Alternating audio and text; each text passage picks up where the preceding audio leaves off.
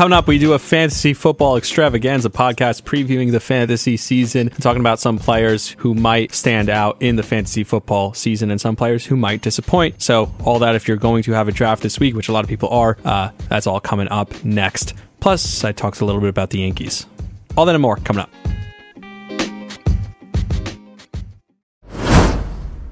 Today's episode is brought to you by BetterHelp. I often talk on this podcast about breaking the stigma surrounding mental health. So if you're feeling stressed, depressed, or just want to talk, today's sponsor, BetterHelp, is here to help you. BetterHelp connects you with a licensed, experienced therapist online, and you have access to over 20,000 different therapists that you may not have access to in your area. All you have to do is fill out a questionnaire, and 48 hours later, you're set up with a therapist that fits your needs. You can then schedule video or phone calls and have access to unlimited messages back and forth with your experienced therapist. You can also change to a new therapist at any time with no extra charge. I often talk on this podcast about how perspective is anything, and that's something I learned in therapy. I had terrible anxiety, and I learned about how changing your perspective can change the reality. So take charge of your mental health and join the over 2 million people who already use BetterHelp for therapy online today. And if you use my code, you can get an extra 10% off on your first month. So go to betterhelp.com/Rami for 10% off. That's BETTER help, HELP.com/Rami for 10% off your first month. Do it today.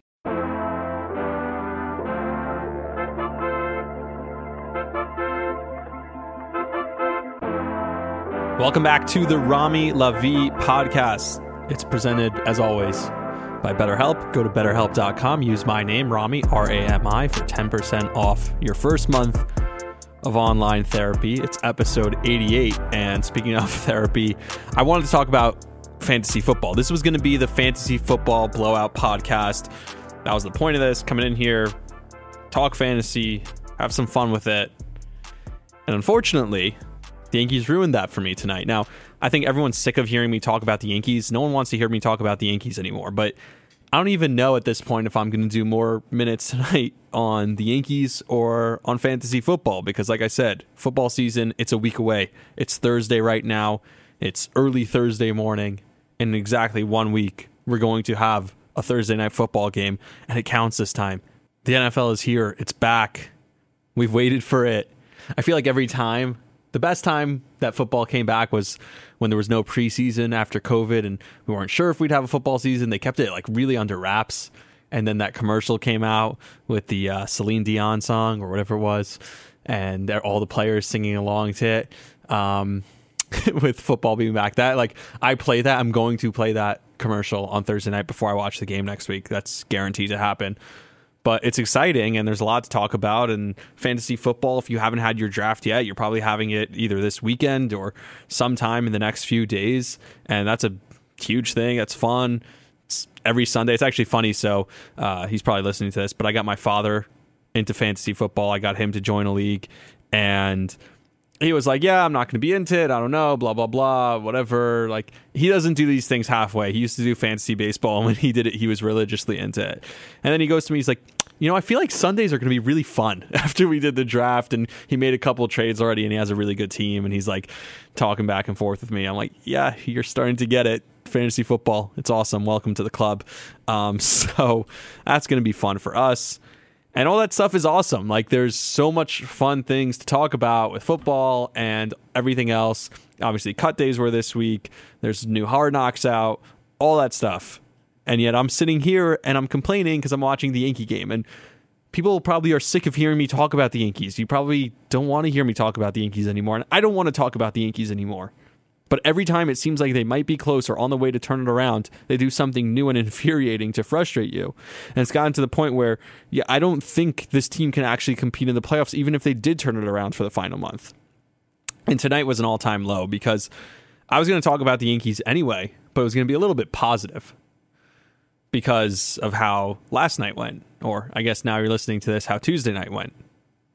It was a pretty good game. Aaron Judge hits the home run. They get the win, all that stuff. Judge 51 on the season. Really fun. You know, last episode, I was recording while I was watching the Yankee game, and I saw the Aaron Judge home run go out, and now I have the audio of me reacting to the Aaron Judge home run go out. It wasn't that exciting, sorry. Maybe if I was doing like a live stream, it would have been more exciting, but really I was just trying to record a podcast. And I was mid-sentence, and I go, Judge hit his 50th home run. That was basically it, if you missed it. If you did miss it, go back. Last episode was good. We talked about RJ Barrett and the Knicks and everything going down there, so I'm not going to cover that on this episode. That was covered already on Tuesday's episode. But I have my auction fantasy football draft tonight, Thursday night. I already had one fantasy football draft. So, this is fun. This is exciting. Still, the Yankees are disappointing me. And like I said, it was going to be something positive, but now it's a negative because the Yankees turned it into a negative by splitting in Oakland and losing 2 of 3 in Anaheim. And you can't do that. You go on a West Coast trip at the end of the year. You're trying to get right. You take the final game against Toronto. You beat the Mets in 2 games. You win the first 2 games in Oakland. And then to lose 4 out of the next 5 is just unacceptable. And that's exactly what the Yankees did. They lost 4 out of 5 after winning the first 2 games in Oakland. And tonight's loss was just so predictable. So Garrett Cole, and I mentioned this in last episode also with the Adam Wainwright stuff, where Adam Wainwright was talking about being mentally tough and, when things don't go exactly how you plan them, losing your rhythm. You could see it on Garrett Cole's face after the fan run on the field and there was a delay. You could see all of a sudden it was shifting. And the first batter, he misses with a couple pitches badly, and then he gives out a deep fly out to center field. So maybe people don't directly correlate that because the next 2 batters, you could say maybe they should have been ground outs. Now, one of them, the Donaldson play, the error, that was not an unearned run. That was a single and an error. The error was on the throw because he threw it out of play. It would have been an incredible play if he made the play to get the out, but it was a single and then an error, advancing the runner to second base. So people think, oh, well, Donaldson made an error there. No. Isaiah Kiner-Falefa, I don't know what we're doing. He made the error there. But at some point, when you're the pitcher and you're this guy who's supposed to be the ace, who's supposed to be dominant, you have to be mentally tough enough to, okay, you deal with the adversity. Stuff happened. There was a delay. You see him upset there, like he starts tossing again and he's just pissed off, and you just can't deal. I've never seen a more mentally weak professional athlete in my life. And he comes out, and when he throws, when Ohtani comes up with runners on first and second after 2 errors and the delay, that was the most predictable home run in MLB history. And people are saying, well, if there was only a runner on second with 2 outs, maybe you could pitch a little more carefully to Ohtani. Yeah, you could pitch a little bit more carefully, but you really think that was his best route? That was the only thing he could have done there, was throw 2 fastballs way out of the zone and then a fastball right down the middle on 2-0 that Ohtani crushed into the right field seats? I don't understand all the excuses for him. Yes, it wasn't an ideal situation, but that's the point. He's the ace. It's not going to be in an ideal situation. In the playoffs, if he wins games, it's not always going to be perfect. And the errors are upsetting, but it's not the fact that he gave up a home run in the game. It's the fact that it was the most predictable sequence of events ever. When the second the guy ran on the field and there was that delay, you knew it was going to completely throw him off. And after the 2 errors, you knew that Ohtani was hitting a home run there. It was the most I said it before. I tweeted it out before the 2 errors that I'm sure this won't affect Cole at all, sarcastically. And I'm sure he'll handle this extremely well. And then they make the errors. And then the home run was so predictable. And that's what's upsetting, that you know that every single time when you really need him most, when you need him to make a pitch, when you need him to step up and pick his teammates up, because that's what great players do, that's what great pitchers do, he makes the worst pitch of the game and throws a fastball down the middle to Ohtani. It's not that it's completely on him and that everything was on him. It's that not only did he not make a decent pitch to Ohtani, it's that he made his absolute worst pitch in that moment. It's one thing if you tell me Ohtani hit a pitch that was slider down and in on 0-2, he hit a slider down and in, hit it down the line for a 2-run double to tie the game, or even if he hit it out. But it wasn't that. It was that the worst pitch that Cole threw by far in the ball game was right after a little bit of turbulence. And maybe you could call it a lot of turbulence. I don't know. Yes, the fan running on the field, the 2 errors. It's not great. It's not what you want, as Joe Girardi would say. But that at that moment, he, instead of making even a decent pitch, he throws by far his worst pitch of the game. And Donaldson, again, that runner would be on anyway. The Donaldson play would have been an incredible play. It's the Isaiah Kiner-Falefa play that's just absolutely mind-boggling. Because that play, what are you doing? And I know people, you either hate him or you love him on Twitter, but it's just crazy with the with the Isaiah Kiner-Falefa stuff. It's gotten nuts already.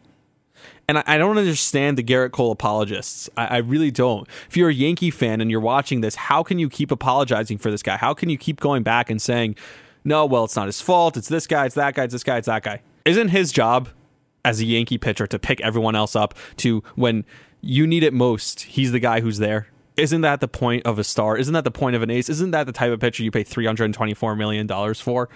Why does he need your sympathy every time? Does he need your apologies? I don't understand it. It's mind-boggling to me. And the fact that these fans just keep apologizing for him and saying, oh, well, Cole, it's not his fault, Kiner-Falefa, Donaldson, blah, blah, blah. I get it. Donaldson's been bad this year, but he's been really good defensively, and Kiner-Falefa likes to get hated on by all Yankee fans. I get that too. And no, it's not an ideal situation. But like I said, he didn't need to make his absolute worst pitch of the night, the one pitch that he made that was worse by far than any other pitch he threw all game, in that spot. Like a halfway decent pitch maybe would have been okay. Maybe we would have accepted that. But no, after the adversity hits, he by far makes his worst pitch, and that's when it just completely falls apart for him. And it's not the first time. This is not like one time this happened. There's a recurring theme. And guess what? In the playoffs, like I said the other night, not everything's going to be perfect. Not everything's going to fall exactly how you want it. You're going to be counting on him making big pitches in big spots where things are a little bit sticky.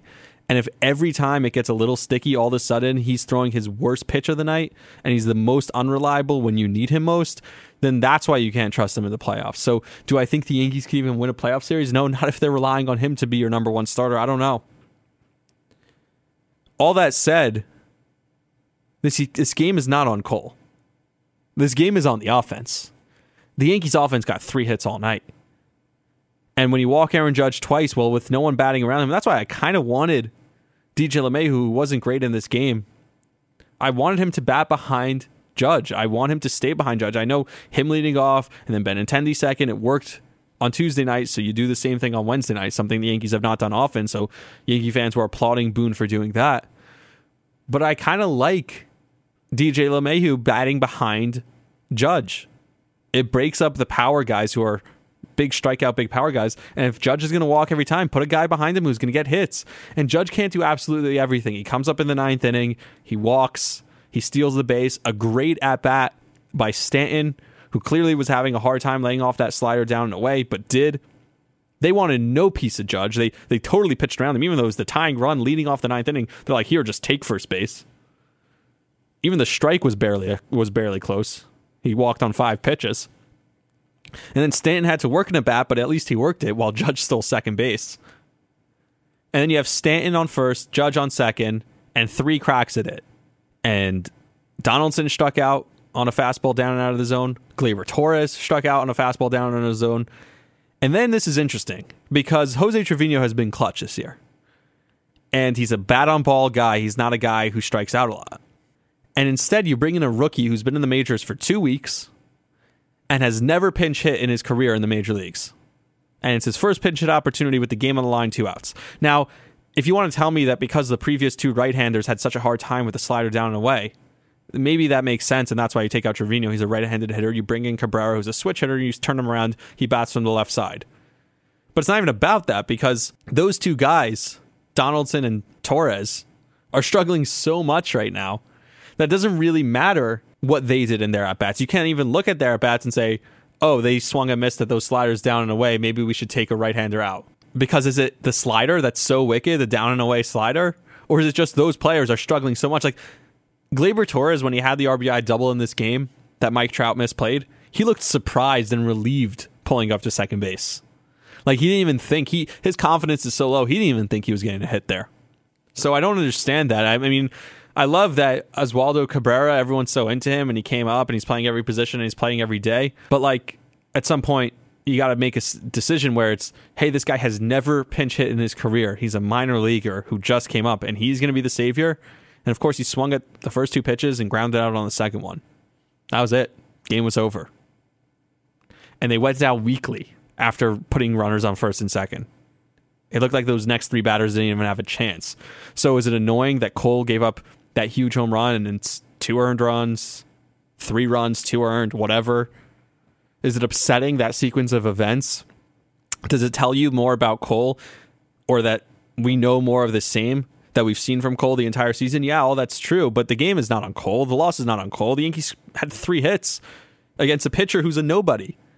And it's the same thing that happened 2 nights ago. And if you think about Tuesday night, the one game where they actually win, Judge hits a giant 3-run home run the one time they pitch to him. They get 2 runs on an error, and they get 2 solo shots in the game.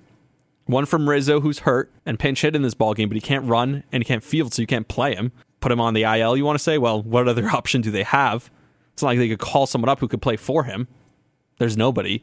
They get 2 home runs, 2 solo shots, and then a home run by Judge the one time they actually had to pitch to him, and then the error scores 2 more runs. So did the Yankees really score 7 runs in that game? Like, I get it. Yes, they live and die with a home run. This game, they didn't hit the home runs. So they only scored 2 runs, and they only had 3 hits. So if the ball doesn't go out of the ballpark, they don't score runs, other than the 2 errors, or the 2 runs that came in on the 1 error. So when you look at this as a whole, you go back to the 13-run game last week, Thursday, a week ago at this point, when they scored 13 runs without a home run.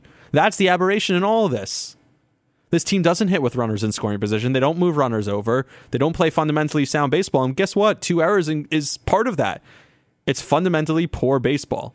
And at some point, I don't like to blame the manager. I talked about this, but at some point it's on the manager to tell them, guys, like, play fundamentally sound. And he finally benched Aaron Hicks for an extended period of time, who looked better because now he feels like he has to prove himself. He looked better in center field. He had a hit. It's not the worst thing in the world. He had a sac fly. Gleyber Torres was benched for 1 game, gets the big RBI double, and then comes back and is doing the exact same thing where he's totally off balance with his leg really high up on the leg kick, swinging at sliders way out of the zone that he's not even looking at. It's just the same thing over and over again. It's definition of insanity, doing the same thing over and over again and expecting different results. And I don't know why they keep doing that. And it's upsetting at this point. In the middle game of the series, Boone knows that this team is so struggling right now. They get the starter out after 2 innings because Tyone gets the line drive off him. And so he has to come out after 2 innings. And then Boone, he didn't go to a long reliever. He was managing this game like it was a playoff game. He was mixing and matching the matchups every inning to get everything out of the bullpen because he knows how important these games are, because they're not winning any games.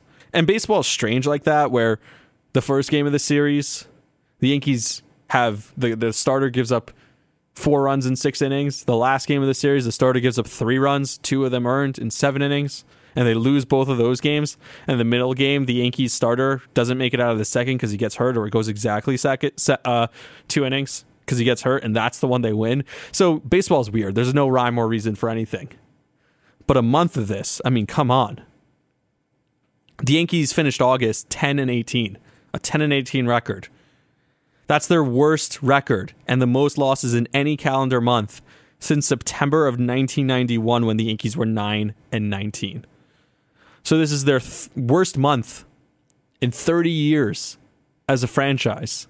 So don't tell me that all of a sudden, no, there's this, there's that, there's these excuses, and baseball's weird and blah, blah, blah, and everything was by chance. At some point, it becomes who they are, right? We're talking about this is historically bad that the Yankees have been for a month now. This is not just a coincidence. At some point, you have to start looking at this as this is what the norm is. This is not the aberration like I talked about. And what's so crazy to me, and this is just also mind-boggling, tonight was the Yankees' 21st loss in a 1-run game this season. Remember last year, it felt like every single game they lost, they blew a save, or was late in the game, or it was those gut-punching losses that Aaron Boone talked about.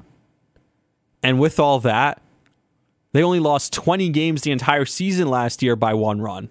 And in a year where it felt like all they were doing was losing 1-run games, they lost only 20 games by 1 run. And this year, where it felt like all they were doing was pulling those 1-run games out.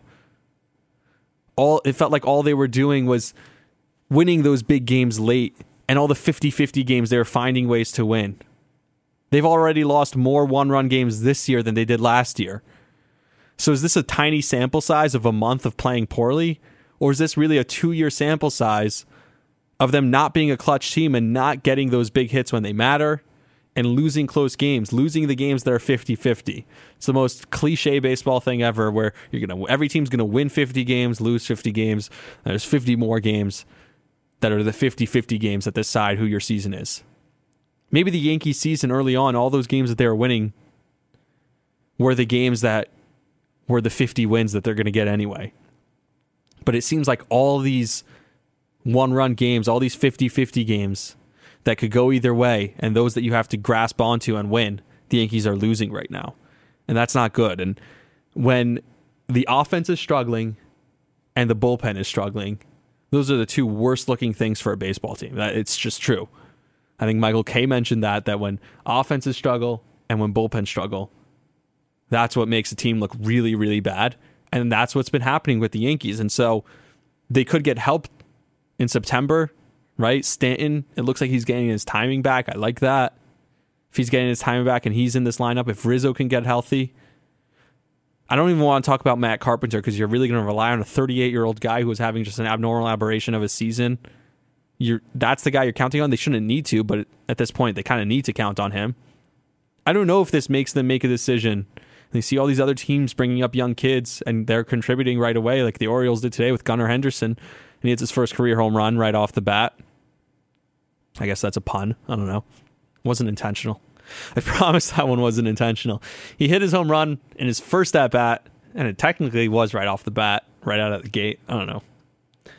But if the Yankees see other teams doing this, then maybe they will say, okay, you know what? Fine. We'll bring up Peraza. We'll bring up maybe Volpe. Obviously, Peraza's more likely.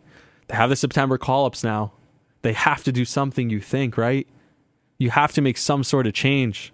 You can't just keep doing the same thing over and over again and expecting different results. And at this point, this is not the abnormal part. This has become the norm. This team is as bad as they've been in 30 years in a single month, in over 30 years. At one point, do you start to look at it and say, okay, something needs to change, something actually is happening here? Or do you just say, no, I trust it. No, we're just a couple of pitches. We're right there. I could feel it. And Aaron Boone can bang on a desk all he wants and say, yeah, we're right there. That worked for 4 games. Good. It's not working anymore.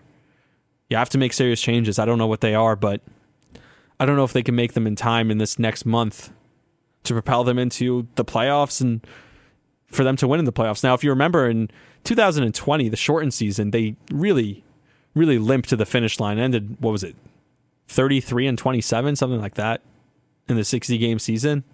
They were really bad at the end. They limped to the finish line, like I said. And all of a sudden in the playoffs, there was a reset. And they crushed Cleveland. They were really good in the Tampa series. Ultimately lost in a Game 5 to Tampa, who was a better team that year. But there was like this switch that was flipped. You can't expect that to happen. I talked about it last year.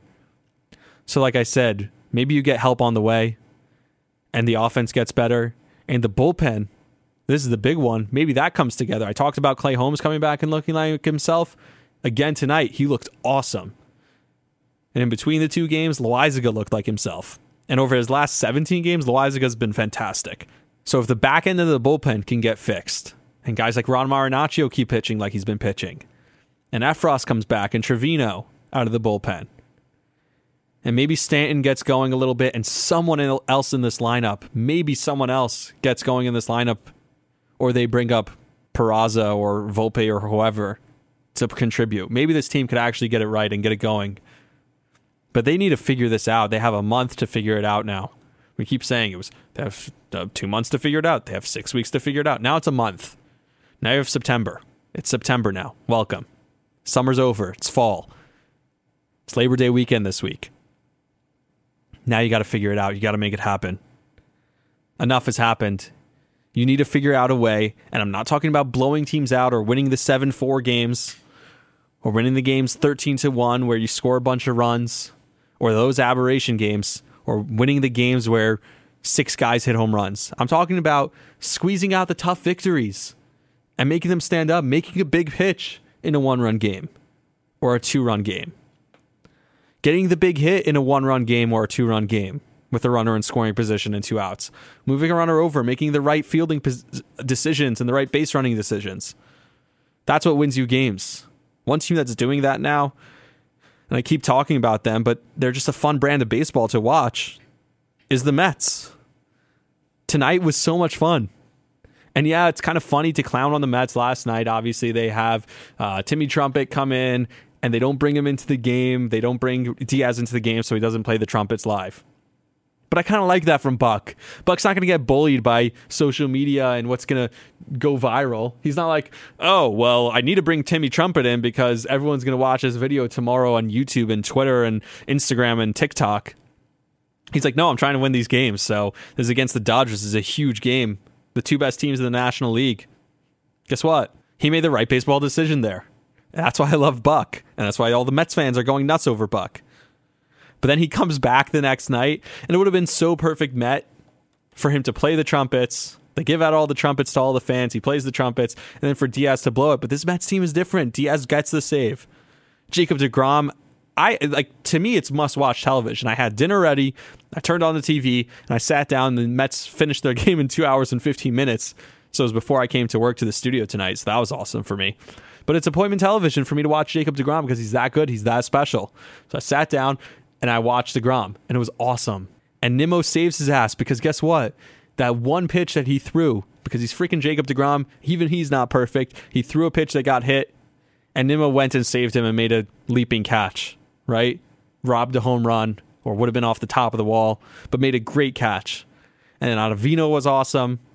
Strikes out Betts to end the eighth. And then Diaz comes in with a perfect, clean ninth after the trumpets play. It was a fun baseball game. The Mets get their 2 home runs. It was just awesome all around between 2 great teams. And that's more fun to watch. By the way, one thing I did notice when I watched this game, and I always talk about this with narrative things, what would you think Joey Gallo is doing as a Dodger if you just looked on Twitter and people trolling the Yankees and listened to people on social media and sports talk radio? You think Joey Gallo is batting .600 with 12 home runs already as a Dodger. Dude has a couple of homers. He's still batting .160 on the year. I think he was over 4 tonight. Let me check that. I want to give you accurate numbers here. But from everything you hear, you'd think that Joey Gallo has been the best player in baseball since he's off the Yankees, right? And all he does is win, and he's helping the Mets, and he's hitting homers left and right. No, Joey Gallo was 0 for 3 with a strikeout and left a runner on base. He's batting .163 on the season, which I guess is 2 points higher than he was batting with the Yankees. So yeah, he's been hot. I don't know what to tell you.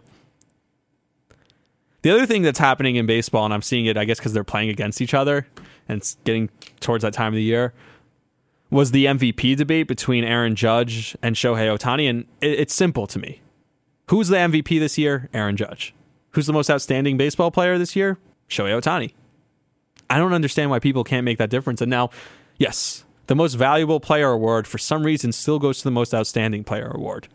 And I think they should make 2 awards. Have a most outstanding player award and have a most valuable player award. But don't give the most valuable player award to a guy whose team, even with him, and with another guy on the team who's the best player in the league, arguably, in Mike Trout, they still can't win anything. So for everything that Shohei Ohtani is doing, and everyone likes to make the argument of, well, Shohei Ohtani pitches. I haven't seen Aaron Judge pitch. Well, Shohei Ohtani doesn't play the outfield. Aaron Judge is playing an incredible center field for the Yankees. Aaron Judge is stealing bases. You know Shohei Ohtani is stealing bases too, but at a 50% clip. They pointed that out in the Yankee game last night. It's like, why are you still stealing bases? He's very fast, but he's really not a good base stealer. So Ohtani does a ton. I get that. And he's hit 30 home runs. But we're going to sit here and act like Aaron Judge hasn't hit 51 freaking home runs on the year. And when the Yankees win, it's because of Aaron Judge. And when they lose, it's because Aaron Judge didn't carry them to victory, which has been the case most of the time this year. And the Yankees have won a lot of freaking games. Yeah, they won 79 games. Am I pissed off about the last 2 months? Yeah, but they've still won 80 games so far this year. And guess what? Almost 80 of those wins were because Aaron Judge carried them to victory. Shohei Ohtani, it's like he hits 3 home runs in a game and the Angels still lose by 7 runs. And he pitches 6 shutout innings, and guess what? The bullpen comes in and blows it. So it's not his fault that they're losing, but he's not carrying them to victories. You know, they have the stat wins above replacements, which is basically the best stat to measure a baseball player. I have no idea how it works. Don't ask me. But they basically take everything you do and decide how many wins you're worth to your team. Aaron Judge has more wins, is worth more wins, I should say, than Shohei Ohtani right now. Doesn't that you think Shohei Ohtani, a guy who pitches and do you know he pitches and hits? He does both. I don't know if you knew that. And I know I love to talk about how incredible Ohtani is, and it is. It's the most outstanding thing I've ever seen. And I'm really impressed by him. But he's not the most valuable player. Because if he was the most valuable player, the Angels would be winning a hell of a lot more games, right? And they're not. So I don't understand the debate. The next most home runs in baseball is 36. It's not close. Aaron Judge has more home runs by far, and he's batting 300. And guess what? When they pitch around him, like a game like tonight where they walk him twice, the Yankees don't win. Even Ohtani, when he's coming up there, is not getting walked every time in every situation, and he has no protection in the lineup. But he's not getting walked the way Aaron Judge is getting walked. I've never seen a season this impressive offensively as I'm seeing from Aaron Judge right now. I'm sorry, I just haven't. And so the fact that he's having that incredible season offensively, the fact that they moved him from right field to center field because they just needed a center fielder, and he's done everything the Yankees need. A guy who, he's injury prone, he doesn't play a lot. All of a sudden he's playing every single day and playing the hardest position, one of the harder positions, center field, to play in baseball, and playing it at an excellent level, and he's stealing bases, and he's out there making a difference for this team, and a team that desperately needs him, especially over the last 2 months. Yeah, I'd say he's the most valuable player in the league. All right, I did like 25, 30 minutes on freaking Yankee baseball, which is just so upsetting for me. I want to talk about the draft. I want to talk about football. You probably want to know what you're going to do in your fantasy football draft, and I'm sitting here talking about the Yankees and being upset, and I don't want to do that. By the way, speaking of football, so let's transition here to football. Speaking of football, which is a trick I learned from Craig Carton, you don't really have to talk about football before to say, speaking of blank, and then go right into it. The great Chris Streveler is back. He's on the Jets practice squad, so they signed him, so he's staying. He's not going anywhere. Maybe he'll get signed off the practice squad. Who knows? I don't, but I'm happy that he's back with the Jets. We don't get to see him tear it up somewhere else, but it also tells you one thing, that just because he was cut, that doesn't mean everyone's going to run and get him. It kind of makes me right about what I said, that like, look, he did it against third stringers. We get it. Maybe the Cowboys should have picked him up. It's actually funny. The Cowboys have 0 backup quarterbacks right now on their roster. They're going to re-sign some of them. It's a cap structure thing where they cut all their quarterbacks, but they're going to pick up a backup quarterback at some point before the first game of the season, obviously. I think. I don't know. It's the Cowboys, Jerry Jones. Who knows what he's going to do? But they should pick up a backup quarterback before the season starts, but they had to cut him on cut day. I don't know how that cap stuff works. It's cap manipulation. Denzel Mims, there was a development in his situation where he's like, I actually don't want to leave. I like it here. I just really want to play. I want to be one of the starting wide receivers. And it seems like the Jets don't want me to be one of the starting wide receivers. Like I said, it's exactly what I said last time. Dude, you showed up once. Finally, you showed up in shape. Finally, you showed up willing to learn the playbook. Finally, you showed up willing to play on special teams. You got to earn your playing time. And if you had done that the first time you showed up as a rookie, and you did that last year, they wouldn't have gone out and got Corey Davis. They wouldn't have gone out and drafted Garrett Wilson. And guess what? They probably could have gotten a better guy in Garrett Wilson's place. They probably could have spent the Corey Davis money elsewhere. So you kind of screwed the team here. And now you're coming back and saying, I want a starting spot. I want to be a starting wide receiver. I want to be one of the 3. Like, dude, no. If you play yourself into it and you're ultimately better than Garrett Wilson and Braxton Berrios and Corey Davis, and maybe even Elijah Moore, which I don't see happening. But if you're better than any of those guys, then you'll probably get more playing time. But we want you here because we invested a draft pick in you. You kind of screwed us. You were awful. You were annoying. You were frustrating. And now you're coming back and finally you're doing things the right way. And after a week, you're like, I'm good now. Now I can do this. It's like a guy at work. I'm pulling a Colin Cowherd. This is awesome. I think this is my first analogy that I just thought of on the spot. This is going to be great. You have a guy at work. He's lazy. He shows up late. He does nothing. Nothing. And then 1 week, all of a sudden, after 6 months of terrible work, he shows up and he starts coming on time. He's putting in extra hours. He's working his butt off. And then he comes to his boss a week later and says, I want a raise. How's that for an imitation? I thought that was really good, honestly. I thought the analogy works, though. Like, I'm not just yelling about something random. The analogy works. It's like a guy who, after he puts in a week of effort and is like, all right, now give me a raise because after 6 months of doing nothing, I put in a week of effort, like reward me for this. Like, what do you want, a cookie? Michael Scott, The Office, Chris Rock, whatever, whole routine. Anyway, Speaking of guys who were cut on the Jets, because I talked about Chris Stredler, they did cut 7 players who were then picked up by other rosters, which is a good thing. That means the Jets have built depth, and there are players who are not good enough to be on the Jets who are good enough to be on other teams. What that also means is that maybe the Jets made serious mistakes, because if you think the Jets have 53 players that are better than those 7 players, and all of a sudden the Jets suck, then where are those 53 players? And those other 7 players start contributing for the teams that they were on. Cool. Well, you need depth in football. And apparently the Jets had 60 guys that were good enough to be on NFL rosters, because 7 of them are on NFL rosters elsewhere. So I can't hate it. Also, and I'm going to do this because everyone's talking about this, and this is the same thing as the NBA 75. Don't talk to me about the NFL top 100. It means nothing, the top 100 players.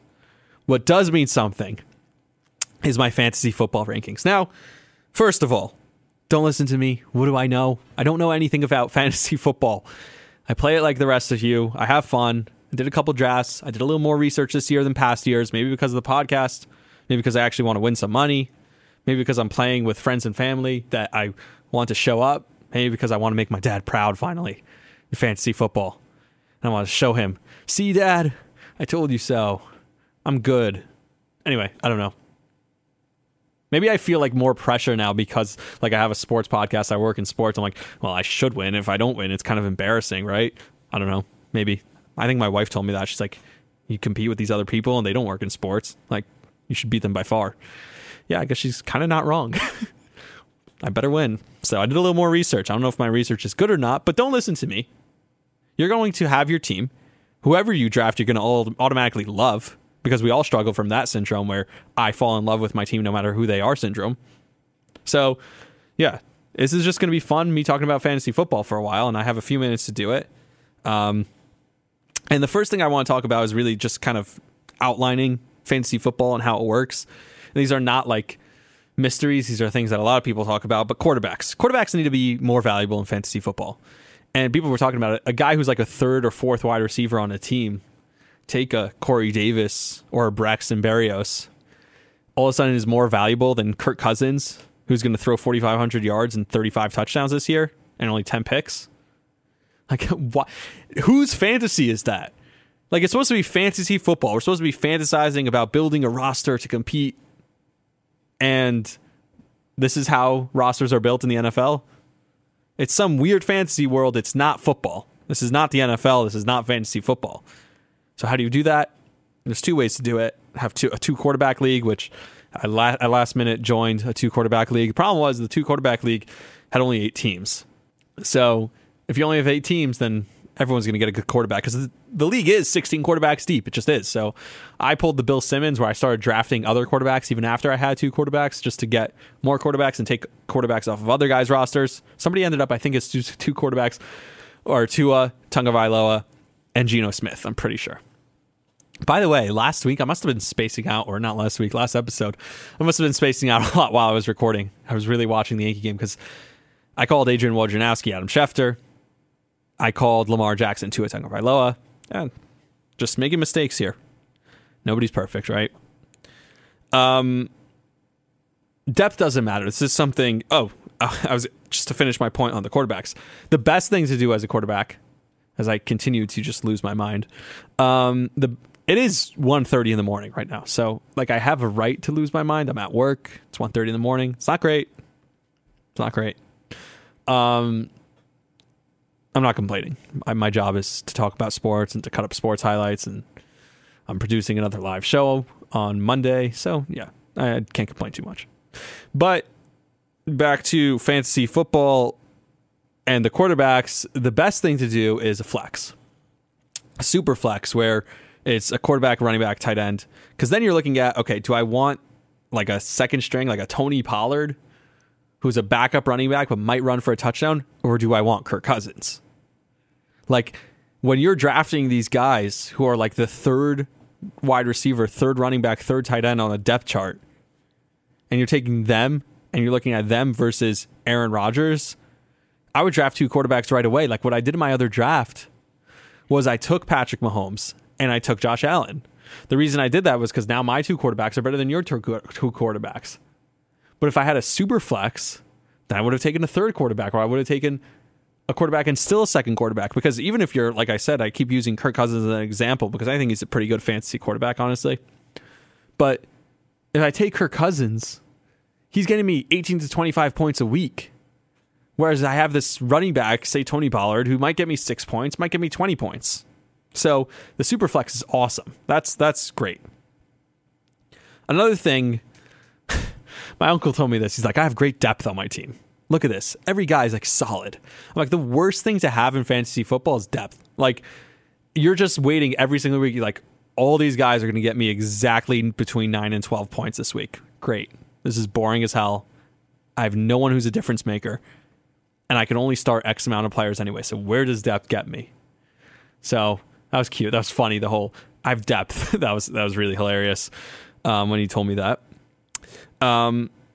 Another thing is my team. I was going to rattle off my team real quick. So this is a 12 team.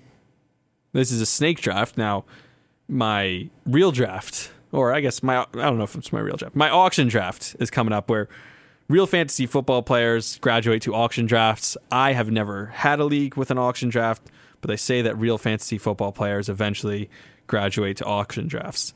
So that draft is going to be coming up tonight, and I'm looking forward to that. Can't wait for that. But for now, my team looks like this. I have Lamar Jackson at quarterback, and I could kind of tell you what happened, but I wasn't expecting to draft him, but was doing really poorly on running backs. So I drafted Lamar Jackson because I needed a running back, and he's the best running back in the league, baby. Shots fired. So I took Lamar Jackson, and I have 3 insane running backs because the way this league is, we're doing 3 running backs, a flex, or 2 running backs, 3 wide receivers, a flex, and a tight end, and a quarterback. And no defense, no kickers, because who needs defense and kickers? And it's a half PPR this league. So I have Lamar Jackson, and then I have Kupp, Diggs, and Keenan Allen as my 3 wide receivers. And then, like I said, my running backs are not great. I have Antonio Gibson from Washington, Clyde Edwards-Helaire from Kansas City, and then I have Robert Tonyan as my tight end. I'm very proud of that pick. And Adam Thielen. So my 4 wide receivers are incredible. Now, wide receivers don't win you games. I have Rashad Penny, who's probably going to be starting. I have Kareem Hunt, who might get traded. Maybe he's going to get some more playing time, right? 1 injury away. Tyler Boyd as a backup wide receiver. Russell Gage as a backup wide receiver. Then Michael Carter, who's looked good in preseason, and the backup running back there, the rookie that the Jets have, Breece Hall, has not looked as great. So maybe he gets some more touches. And I have Sammy Watkins just for week 1. Week 1 Watkins, why not? And that's me talking about my fantasy team. I promise you I will not talk about my fantasy team, my personal team, the rest of the year probably, because no one cares about your fantasy team. So that's that. I mentioned already, auction drafts is the way to do it. I can't wait. Looking forward. It's tonight.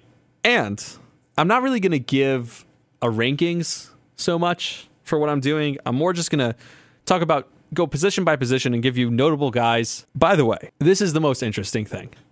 I mentioned at the top that I don't really know better than you, and all the experts or whatever, they don't really know better than you.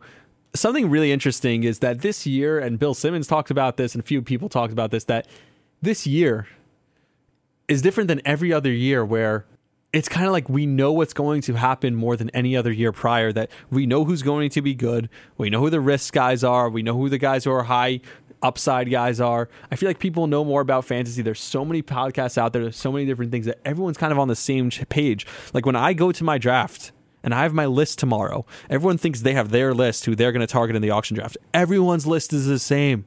Everyone's list is going to be exactly the same in an auction draft.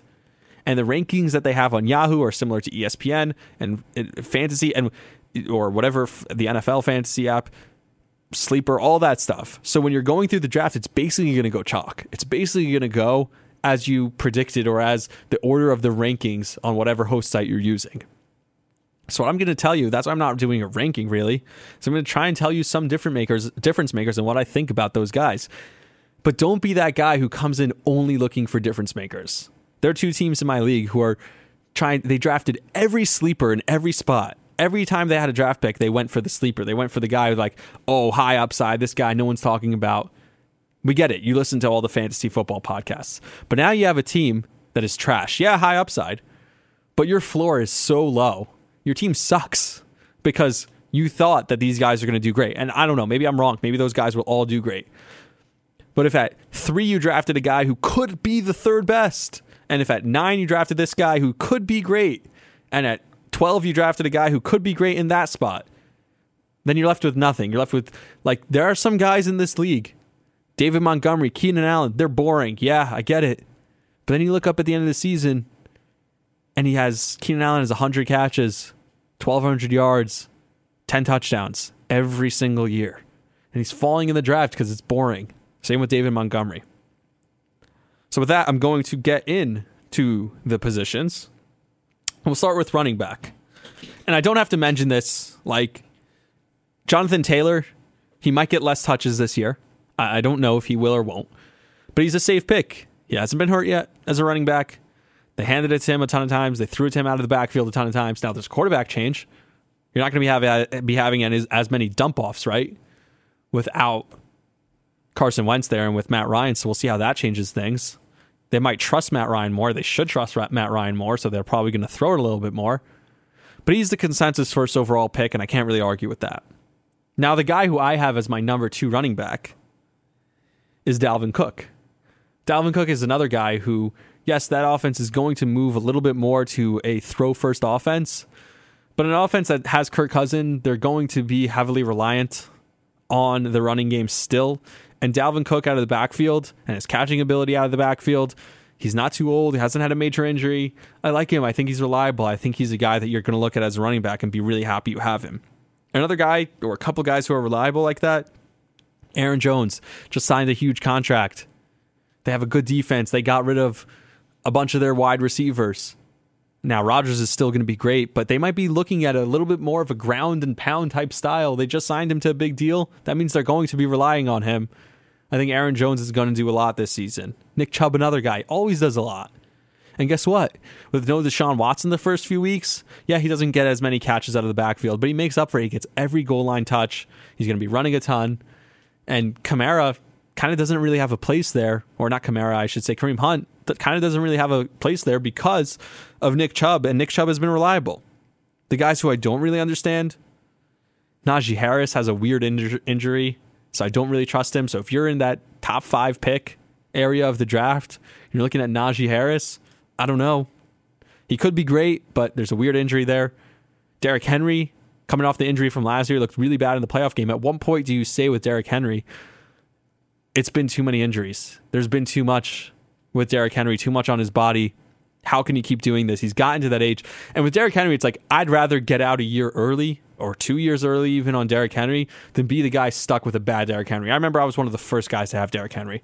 I started him against the Giants when he had those 54 points or whatever. I was there at MetLife Stadium watching that game.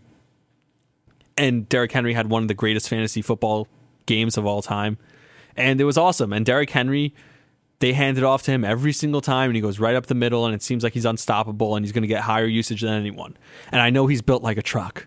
He's built so different than anyone. Maybe if anyone can load these miles on him and log these miles, it would be Derrick Henry. But do you want to be left holding the bag on Derrick Henry, on a guy who finally, the tires blow out, and he's done? I don't want to be that guy. Joe Mixon is a guy who I think they're going to try and run it more. The improved offensive line, everyone talks about that for Joe Burrow. But that's great for Joe Mixon. They're going to be selling out to stop Jamar Chase and the wide receivers. So that could open up the field more for Joe Mixon. I really, really like Joe Mixon this year. So we'll see how that goes for him. Austin Eckler was very touchdown reliant last year. I don't know if he's going to get as many touchdowns this year. I know he's ranked really high, but I don't know. I don't love taking a guy who's shown me 1 year. A guy who's been in the league for a while, and 1 year all of a sudden he was great. And all of a sudden they're telling me he's the top 5 running back in the league. I'm not so sure. And then a guy who a lot of people are drafting early is Christian McCaffrey. Christian McCaffrey is one of two things. He will either be the best player in fantasy football this year, because he is historically the greatest fantasy football player of all time. He runs the ball every time, gets a million catches out of the backfield. He could line up a wide receiver. He's insane. But Christian McCaffrey has played 10 games in the last 2 years. 10 total games in the last 2 years. So don't draft Christian McCaffrey at the 7th pick, at the 10th pick, at the 11th, 12th pick If you don't believe that Christian McCaffrey is the first overall pick, then you should not draft him at all. Because if you believe he's going to be injured, and a lot of people have been burned by him, I'm one of the guys who's been burned by him, so I'm not going to draft him, no matter what. Maybe if he's $20 in the league tonight in the auction draft, then maybe I draft him. If he's $20, I guess. Like, I don't know, at what point does it make sense to draft him? What point does it... Yeah, $20 is worth the risk, fine. But if you're drafting in a snake draft, he's either first overall and he's going to be the best player in football, or you don't draft him at all.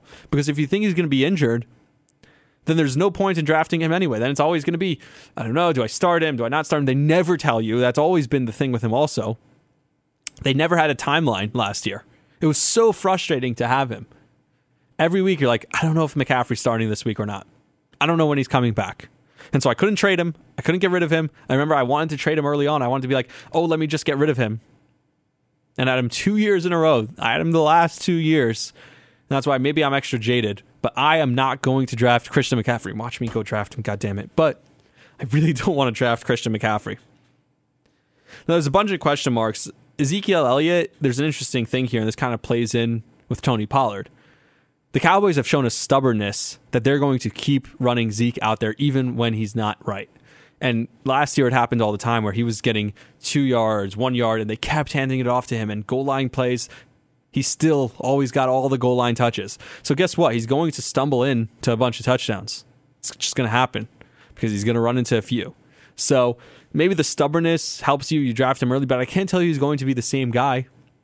He hasn't been the same guy in a couple of years, or at least last year he wasn't. So I don't know. But I will tell you they'll probably still keep feeding him. Saquon Barkley, this is as good of an offensive line he's ever had. They don't trust Daniel Jones. And he's the second year after an injury, which is the big thing, right? The first year they come back after an injury, especially with running backs, they're not as good. But the second year after the injury, that's what Cooper Kupp had. The second year after the injury, I know he's a wide receiver. That's when they're really, really good. So that could be it for Saquon Barkley. Or it's that running back shelf life is not that long, and he's 26 or 27 years old, and that's enough. He's done it. He's had the running back career. He's old. So there's question marks next to both those guys. Alvin Kamara was a huge pass out of the backfield guy. That's why he was so valuable. And he doesn't have Drew Brees winding up as if he's going to throw it 50 yards downfield and then dumping it off 5 yards. Jameis Winston's going to close his eyes and chuck it as far as he can. So unless Alvin Kamara is running 80 yards downfield, I don't think he has that PPR value that he had for so many years. Another guy like Austin Eckler, who was so reliant on the touchdown last year, is DeAndre Swift.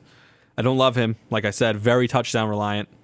James Conner is, I don't know. James Conner, he's on the Cardinals. And so that team is so weird with Kingsbury and with what's going on over there with Kyler. I don't know. Clyde Edwards-Helaire, I mentioned I have him on my team. I like him. I think he's a good value pick. Look, the first 2 years, it wasn't great. I had him 2 years ago. I had him last year. I picked him, I think it was the beginning of the second round 2 years ago when he was a rookie, and everyone was talking about how great he's going to be. He hasn't been great. He's had fumble issues, but they keep going with him. And they also trade Tyreek Hill. Maybe this is the way they open up the field a little bit more. They start running a little bit more. I'm going to give Clyde Edwards-Helaire, especially for where he's going to be drafted, one last chance. Another guy who I'm going to give another chance to just because of where he's going to get drafted and what I've seen. And it sucks that a guy that got shot that is going to give Antonio Gibson more of an opportunity, but Antonio Gibson is going to have more of an opportunity now. That's the fact. And yes, it sucks that that's where your mind goes. That I was like, oh my God, Antonio Gibson, look at that. It sucks that a guy got shot. People get shot all the time. A football player happens to have gotten shot, and it gives Antonio Gibson more of an opportunity. And Antonio Gibson has had more touches than any other running back in fantasy last year. So he's going to get a ton of handoffs, right? Now, what they call them empty carries. He can get empty carries between the 20s. He's not going to get red zone, goal line touches. I don't know that. Maybe he'll break off a couple runs. If he gets me a lot of yards, and there's an off chance that he's going to score a touchdown once in a while, and he's getting me 100 yards a week, 80 yards a week, 90 yards a week, and then every other week he scores a touchdown, that's good enough for me to put him in my RB2. Another guy, Rashad Penny, he's going to be starting. And they knew that that injury was coming, and they yet still didn't go out and sign a running back and pick up a running back. They knew that their starter was retiring after the neck injury was a career-ending injury. and they didn't go and sign a running back. So that tells me they're going to be relying on Penny, and they don't have a quarterback there. You think Geno Smith is going to be throwing the ball 30 times a game? He's not. You think Drew Lock is going to be throwing the ball 30 times a game? He's not. The only person who believes in Drew Lock is Drew Lock. And I love that about him, but he's not a good football quarterback. And so I would get Rashad Penny. They're going to be relying on him a lot. Breece Hall struggled tremendously in the preseason, and so I'm iffy on him. They already said Michael Carter's probably going to be starting week 1. But you kind of saw flashes that Breece Hall can do it, so maybe by the end of the year, he's going to be really good, but I think he will be falling in a lot of drafts this week. David Montgomery, by the way, I mentioned him earlier. He's boring. He's good. Take him. He's going to get you a lot of yards. He's always reliable. He's always the same. Sometimes there are guys that are just boring that you just have to take because you know they're going to be good. I'm done with Josh Jacobs. Bill Simmons made a funny point. He's like, fantasy football owners hated him when he was actually doing pretty well. Can you imagine now he's not going to be doing as well anymore? There's a lot of options out there. It's weird. I talked about the second year after the leg injury. Well, a guy who's in his first year after the leg injury is J.K. Dobbins. I'm not going to draft him because he could be good, but it's the first year after the leg injury. I think next year is the year you want him. And Cordero Patterson, who would have thought that after a couple of years, he has a breakout year. He's been in the league for so long. What was it, like year 8? He has a breakout year as a running back? But he did. He broke out as a running back. He was really good. And there's no reason for me to think that that's going to stop. And for where he's going to be falling in a lot of drafts, I really like him. Another guy who I love is Dameon Pierce. Dameon Pierce is going to be one of the better running backs in football. They cut, I think, one of the running backs there in Houston. He's the rookie. Everyone has said he's really good. It kind of reminds me of Clyde Edwards-Helaire, rookie running back. Everyone's saying he's really good, but you're not going to have to take him in the first round. He's only going to cost you a few dollars if you're in an auction league. You're going to take him in maybe the 8th round of the fantasy football draft. And if he lasts to the 7th or 8th round, I would definitely take him. He's going to give you RB1 production, most likely. I don't know anything. There's always a guy who's one injury away, by the way. To me this year, it's Alexander Mattison. They said they might be looking to trade him Minnesota. He was really good when he came in last year. Minnesota saying they're looking to trade him kind of tells me I'm so in on Dalvin Cook. And everyone knows I'm really in on Dalvin Cook. But I really like Dalvin Cook, and one of the reasons is because they trust him a lot. The team trusts him a lot. They're looking to trade a guy who's been a proven commodity as a backup running back and can play really well. I kind of like that. And another guy, Kenneth Gainwell. He is the running back on the Eagles, and he's going to get a lot more touches than Miles Sanders. Don't draft Miles Sanders. Kenneth Gainwell is going to be the starting running back there. So that's all I got on running backs. I hope you remember all that. I just gave you little tips and pointers that I have on running backs. To wide receivers we go. There's a lot to talk about because there's a lot of wide receivers. A lot of people are saying that Cooper Kupp is not going to be the same this year as he was last year. That's fine. I don't need a triple crown, but he was the best player in fantasy last year outside of Jonathan Taylor, and he can be still one of the best receivers. He was by far the best receiver last year. He could be really good and still be one of the top receivers in fantasy this year. I took him because he fell to 7. I had the 7th overall pick, and Cooper Kupp fell to 7. I'm like, I'm not letting him fall any further, and I want to take Stephon Diggs with that pick because I'll tell you right now, I think Stephon Diggs is going to be the number 1 fantasy football wide receiver this year. He's just going to get a ton of passes from Josh Allen, who's probably going to win the MVP, if not be one of the best wide receivers, if not be the best fantasy quarterback. And so I think Stephon Diggs is going to have an insane year. And I almost took him at 7 overall, but I'm like, I'm not going to take a wide receiver here who's not Cooper Kupp if Cooper Kupp is available. Turns out I got Stephon Diggs coming back around. I got them both. Now, Justin Jefferson was in a run-first offense the last couple of years, and he was still one of the best wide receivers in the league. And guess what? Now he's going to be actually the best wide receiver in the league because they're in a pass-heavy offense. That's what they say, so we'll see what happens. Jamar Chase, what I love about Jamar Chase is they're going to throw 2-3 deep balls to him and try it about 3-4 times a game, right? And so if he gets 1 or 2 of them, one goes for 30 yards, one goes for an 80-yard touchdown, then all of a sudden there's all your points you need. And he's also a good wide receiver. He's not just a deep ball threat. I really like him. A guy I like a ton this year also is Deebo Samuel. And the reason I like Deebo Samuel is because he has rushing incentives in his contract. And when you think about you need rushing yards, maybe you didn't do so well with your running backs. You didn't get one of those top 5 or 6 guys. Now you need more rushing yards. Like I said, I went to Lamar Jackson for that, but you could go to Deebo Samuel for that. He's going to be going early, so you're going to have to know early. But Deebo Samuel, if he's incentivized, I like that in his contract there's an incentivization to get rushing yards. If he's incentivized to get rushing yards on his contract, then that'll help you as a fantasy owner. I talked about Keenan Allen. He's boring. He's going to keep doing it, though. He's going to get 10 catches a game. He'll have either 10 catches and 80 yards in a game, or he'll just get 6 catches for 60 yards and a touchdown. That's basically what he did all of last year. He didn't blow me away. At no point did I feel like, oh my God, Keenan Allen's been awesome for me this year. But you look up at the end of the season and you're like, oh, 1,200 yards, 6 touchdowns, 103 catches, 106 catches, whatever it was. Yeah, he's been proven and he does it every single year.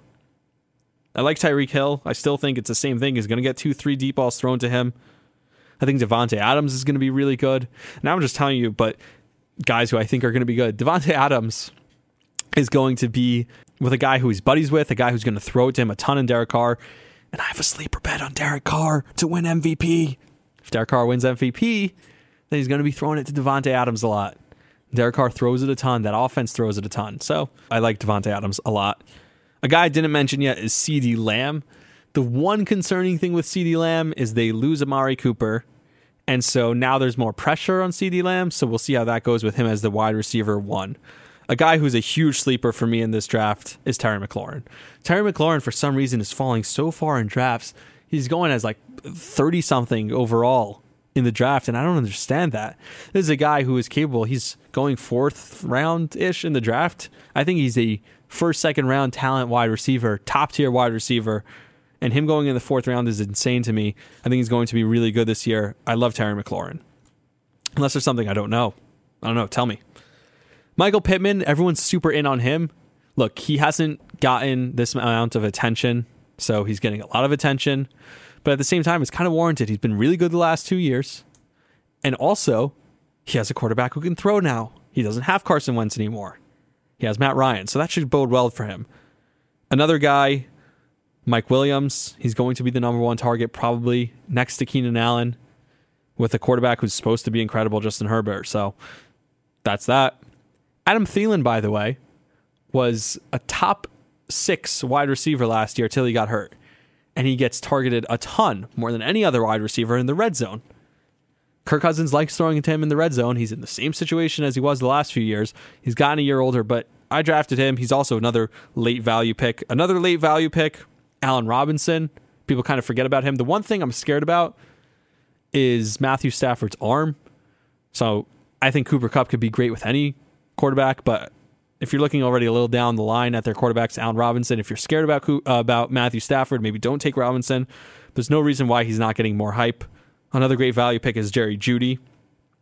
Darnell Mooney is going to be the number 1 receiver on that team, so he's a good value pick. And these are guys who are going to be taken later in the draft, 6th, 7th round, like the 60th ranked players in fantasy. Hunter Renfrow, I know everyone's in on him, but the problem with everyone being in on him is so is the defense. So there's going to be a fall off there now with Devontae Adams coming in.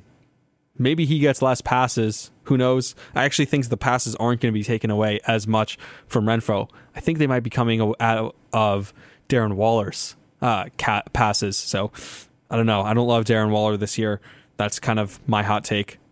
Allen Lazard is a guy I love. I also really like Devontae Smith, because if you believe, and the people seem to believe, that the Eagles are going to be really good, they're going to need a number 1 receiver. They finally traded away Jalen Reagor, which is just crazy.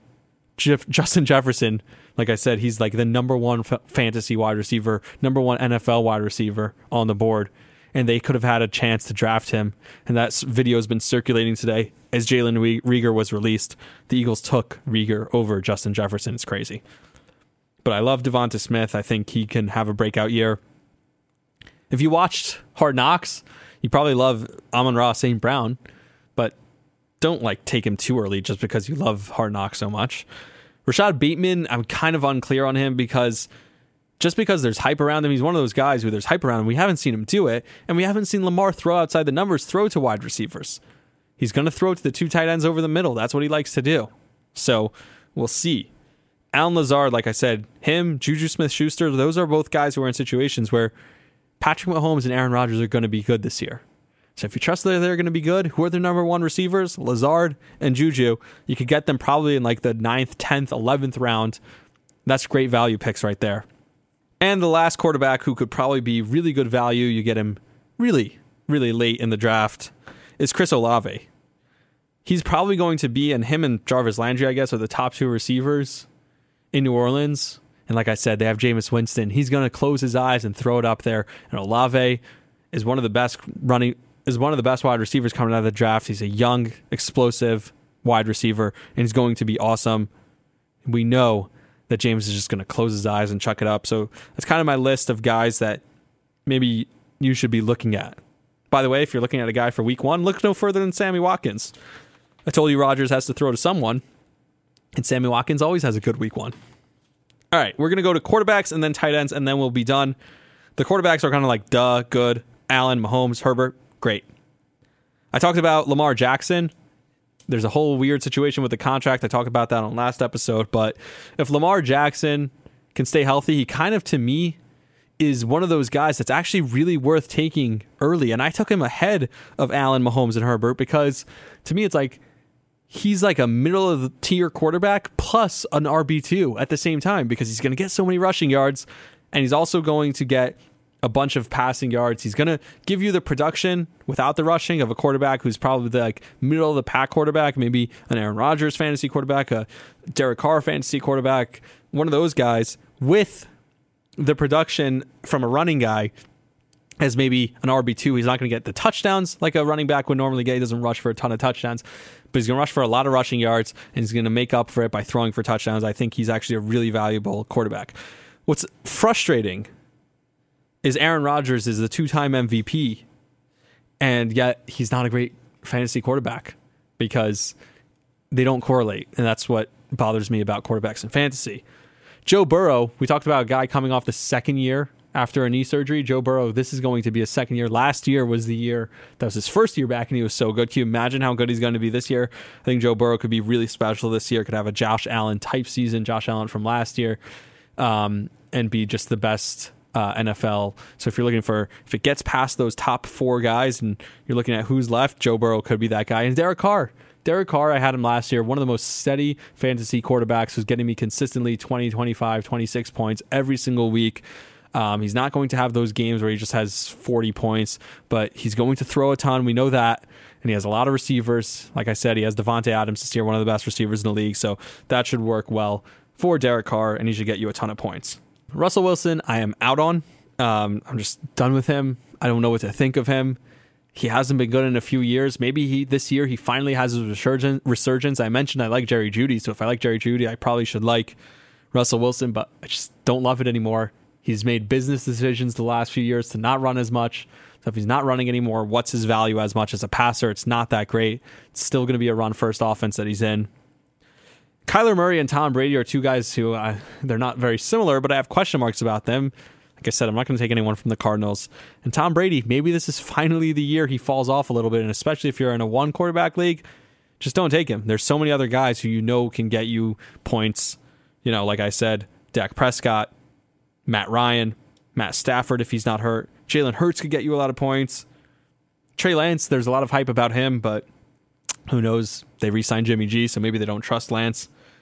Kirk Cousins is basically Dak. If you look at their numbers, they're identical, especially as fantasy quarterbacks.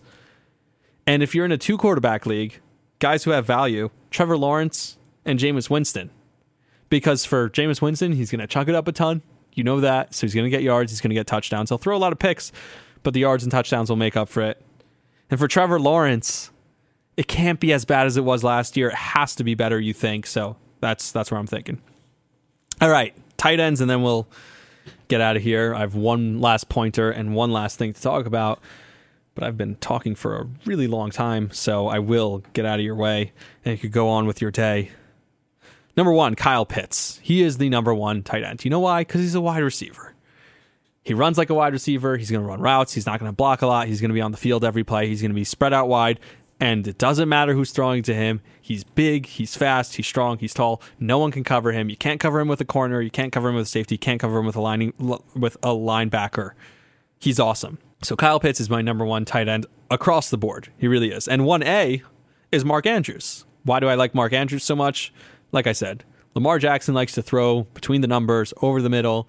Isaiah Likely is going to be there, and there's one thinking to say, well, if Isaiah Likely is going to be there, it's going to take some passes away from Mark Andrews. But no, I think the Ravens are actually going to run a lot of 2 tight end sets, and that could open up more passes. If they have to cover 2 guys in the middle of the field now, that could open up more stuff for Mark Andrews. When the Patriots had Aaron Hernandez, it actually helped Rob Gronkowski. We know how that all worked out. Didn't work out great for Aaron Hernandez long term, but for Rob Gronkowski and fantasy purposes, it worked out for many, many years. Speaking of Rob Gronkowski, we've seen tight ends when they fall off, they kind of fall hard. And maybe Travis Kelce is having that year. You can't predict that year, but there's going to be more focus on him without Tyreek Hill taking the top off.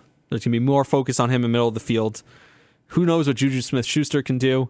Maybe they do run it more with Clyde Edwards-Helaire. And by the way, he's a great blocker, Travis Kelce. So you know he's going to be on the field because they're going to want him on the field blocking, for the running back if they do run the ball a lot. So we'll see. I can't predict that massive spike, but I don't have him at 1 or 2. I have him at number 3, or really because I had Pitts as the number 1 tight end and Andrews as the number 1A. So I have Kelce as the number 2 tight end, the 3rd overall. George Kittle has been hurt the last couple of years, but he's another guy who's falling far in the draft. And if you're going to take a tight end at that point, where I think at some point it's just like all the tight ends get to be the same. But if you're looking for a guy who can be a difference maker and could be late draft value, look at George Kittle. Like I said, I don't love Darren Waller. I'm kind of out on him. He might have the fall off. He's been a little bit hurt last year, been a little bit hurt in training camp. I think guys who can have a big jump this year, Dawson Knox. I love Buffalo Bills guys. I love Glenn Davis. I love Dawson Knox. I love anyone who's going to be playing on a Bills on a team that's going to be throwing a ton, and you know they're going to be scoring a ton of points with Josh Allen. So I love Dawson Knox. I love Dalton Schultz and Dallas Goedert, obviously. Both guys who are going to give you a lot of production. And my guy, I use this for everyone, but Robert Tonyan. He's going to get passes because who is Rodgers going to throw to? He needs to throw to someone. So Alan Lazard, Robert Tonyan are guys that I think are going to just catch passes, and that's why I have Robert Tonyan. Speaking of Isaiah Likely, I mentioned him earlier. If he's on the waivers and he goes off week 1 and you see how they're using him, I would pick him up. I'd take a look at him. I don't know if I'd pay $1 for him in a draft. I don't know if I draft him if it wasn't like the last pick of the last round. Maybe I would take him. But he might be worth a look if they are indeed going to be running a lot of 2 tight end stuff. And if you think that he's going to be beneficial for Mark Andrews, think about how beneficial Mark Andrews being on the other side of the field or on the same side of the field in the middle of the field with him is going to be for Isaiah Likely. That could be really big, and he could end up getting a lot of targets from Lamar Jackson this year. Okay, that's going to wrap it up as far as fantasy football. The last thing I wanted to mention as far as fantasy football is you play to win. So don't play it safe. I talked about at the beginning how taking these guys who are high risk, high reward. Yeah, I get that. But when you look at everything across the board, you want superstars, you want difference makers. So take Jamar Chase, take Jonathan Taylor, take these guys who had explosive, crazy seasons and play to win. You don't know what's going to happen. So having a bunch of depth or middle of the pack guys, I'm not talking about guys like Keenan Allen who you know are going to be good. I'm talking about guys who are like, yeah, Darnell Mooney's going to be really good. And I mentioned him earlier. Maybe he will be good. Maybe he won't. I don't know. But take chances. At some point in the draft, you're going to take chances. At the top of the draft, you want to get as much value as possible. I get that. But if you're looking in the middle of the draft and you're looking at like Juju Smith-Schuster versus a guy like, I don't know, Melvin Gordon. Take Juju. Yeah, he's been bad the last couple of years. Melvin Gordon's a running back. No, I like Juju Smith. You know that he's going to get a lot of passes from Patrick Mahomes this year. Mahomes is going to go off. Take those types of chances. I like that. I don't know if I helped anyone or didn't, but I kind of wanted to talk about fantasy football, and now I did. And we'll see how my first ever auction draft, I did a bunch of mock drafts. We'll see how it goes coming up. The last thing that's been big in sports this year, if you were watching sports, or I should say today, was Serena Williams is kind of going off at the U.S. Open. It's her last hurrah. And the faces in the stands, and specifically Tiger Woods, a sports legend, being there, sitting in the crowd and rooting for her the way he has been, and giving me the fist bump and being all excited about it. It's just cool to watch. Sometimes sports are just awesome, and it's kind of, you have these moments that, even though you're complaining about the Yankees, or you're complaining about this, you're talking about fantasy, or blah, blah, blah, there are just these moments that remind you that sports can be really fun and really awesome. And there's a lot of good there And that's why we like it. That's why we're drawn to it. It's because there's so much positive, and I feel like the negative in sports gets talked about far more than the positive, which is just frustrating, but that's what does numbers. Get more clicks, get more listens if you talk about negative things. But there's so much positive things, and watching a moment like that with Serena and Tiger has been awesome. That'll do it for me. This is a really, really long episode. So until next time, thank you all for listening. I really do appreciate it. I'll see you later. You were the best nights of my life. You got the light that always shines.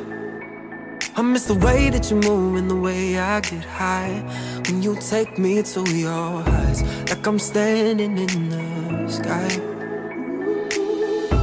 I see your subway cars and your road graffiti. I breathe your air when I land in another city. I'll be that one that's got you printed on my bones. Yeah, you're all I know. Everywhere I go, I ain't changed it up. Always on my road, I'm still New York. You're the only that I'll ever know. My concrete walls, I'm still New York. I'm still New York. Oh, I'm still New York. Yeah. I wanna drive down Riverside, see the birds flying on the High Line. With the sidewalks burning, we pray for rain in July. I want the Yankees 99, and the Knicks on a sold-out night. When the curtains close and the Broadway streets are alive. Hey. I need your heartbeat close, don't you ever leave me. And I breathe your air when I land in another city. And I'll be that one that's got you printed on my bones. Yeah, you're all I know. Everywhere I go, I ain't changed it up. Always on my road, I'm still New York. You're the only that I'll ever know. My concrete walls, I'm still New York. Yeah. BK born and raised, I was God sent. I used to hit them courtyard and prospect. Take them long walks on my time spent. Just a kid with that empire state of mindset.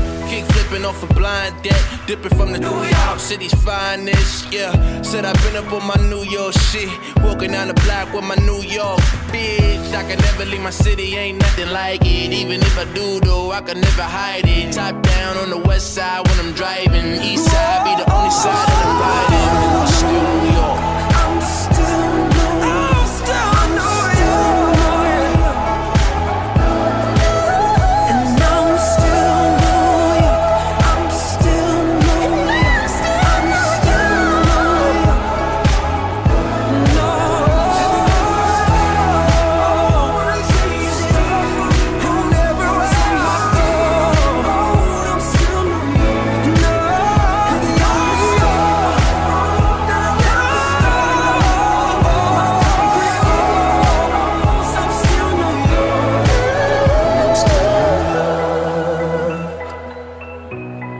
I'm still New York. And everywhere I go, I ain't changed it all. No. I ain't changed it all. I'm still New York.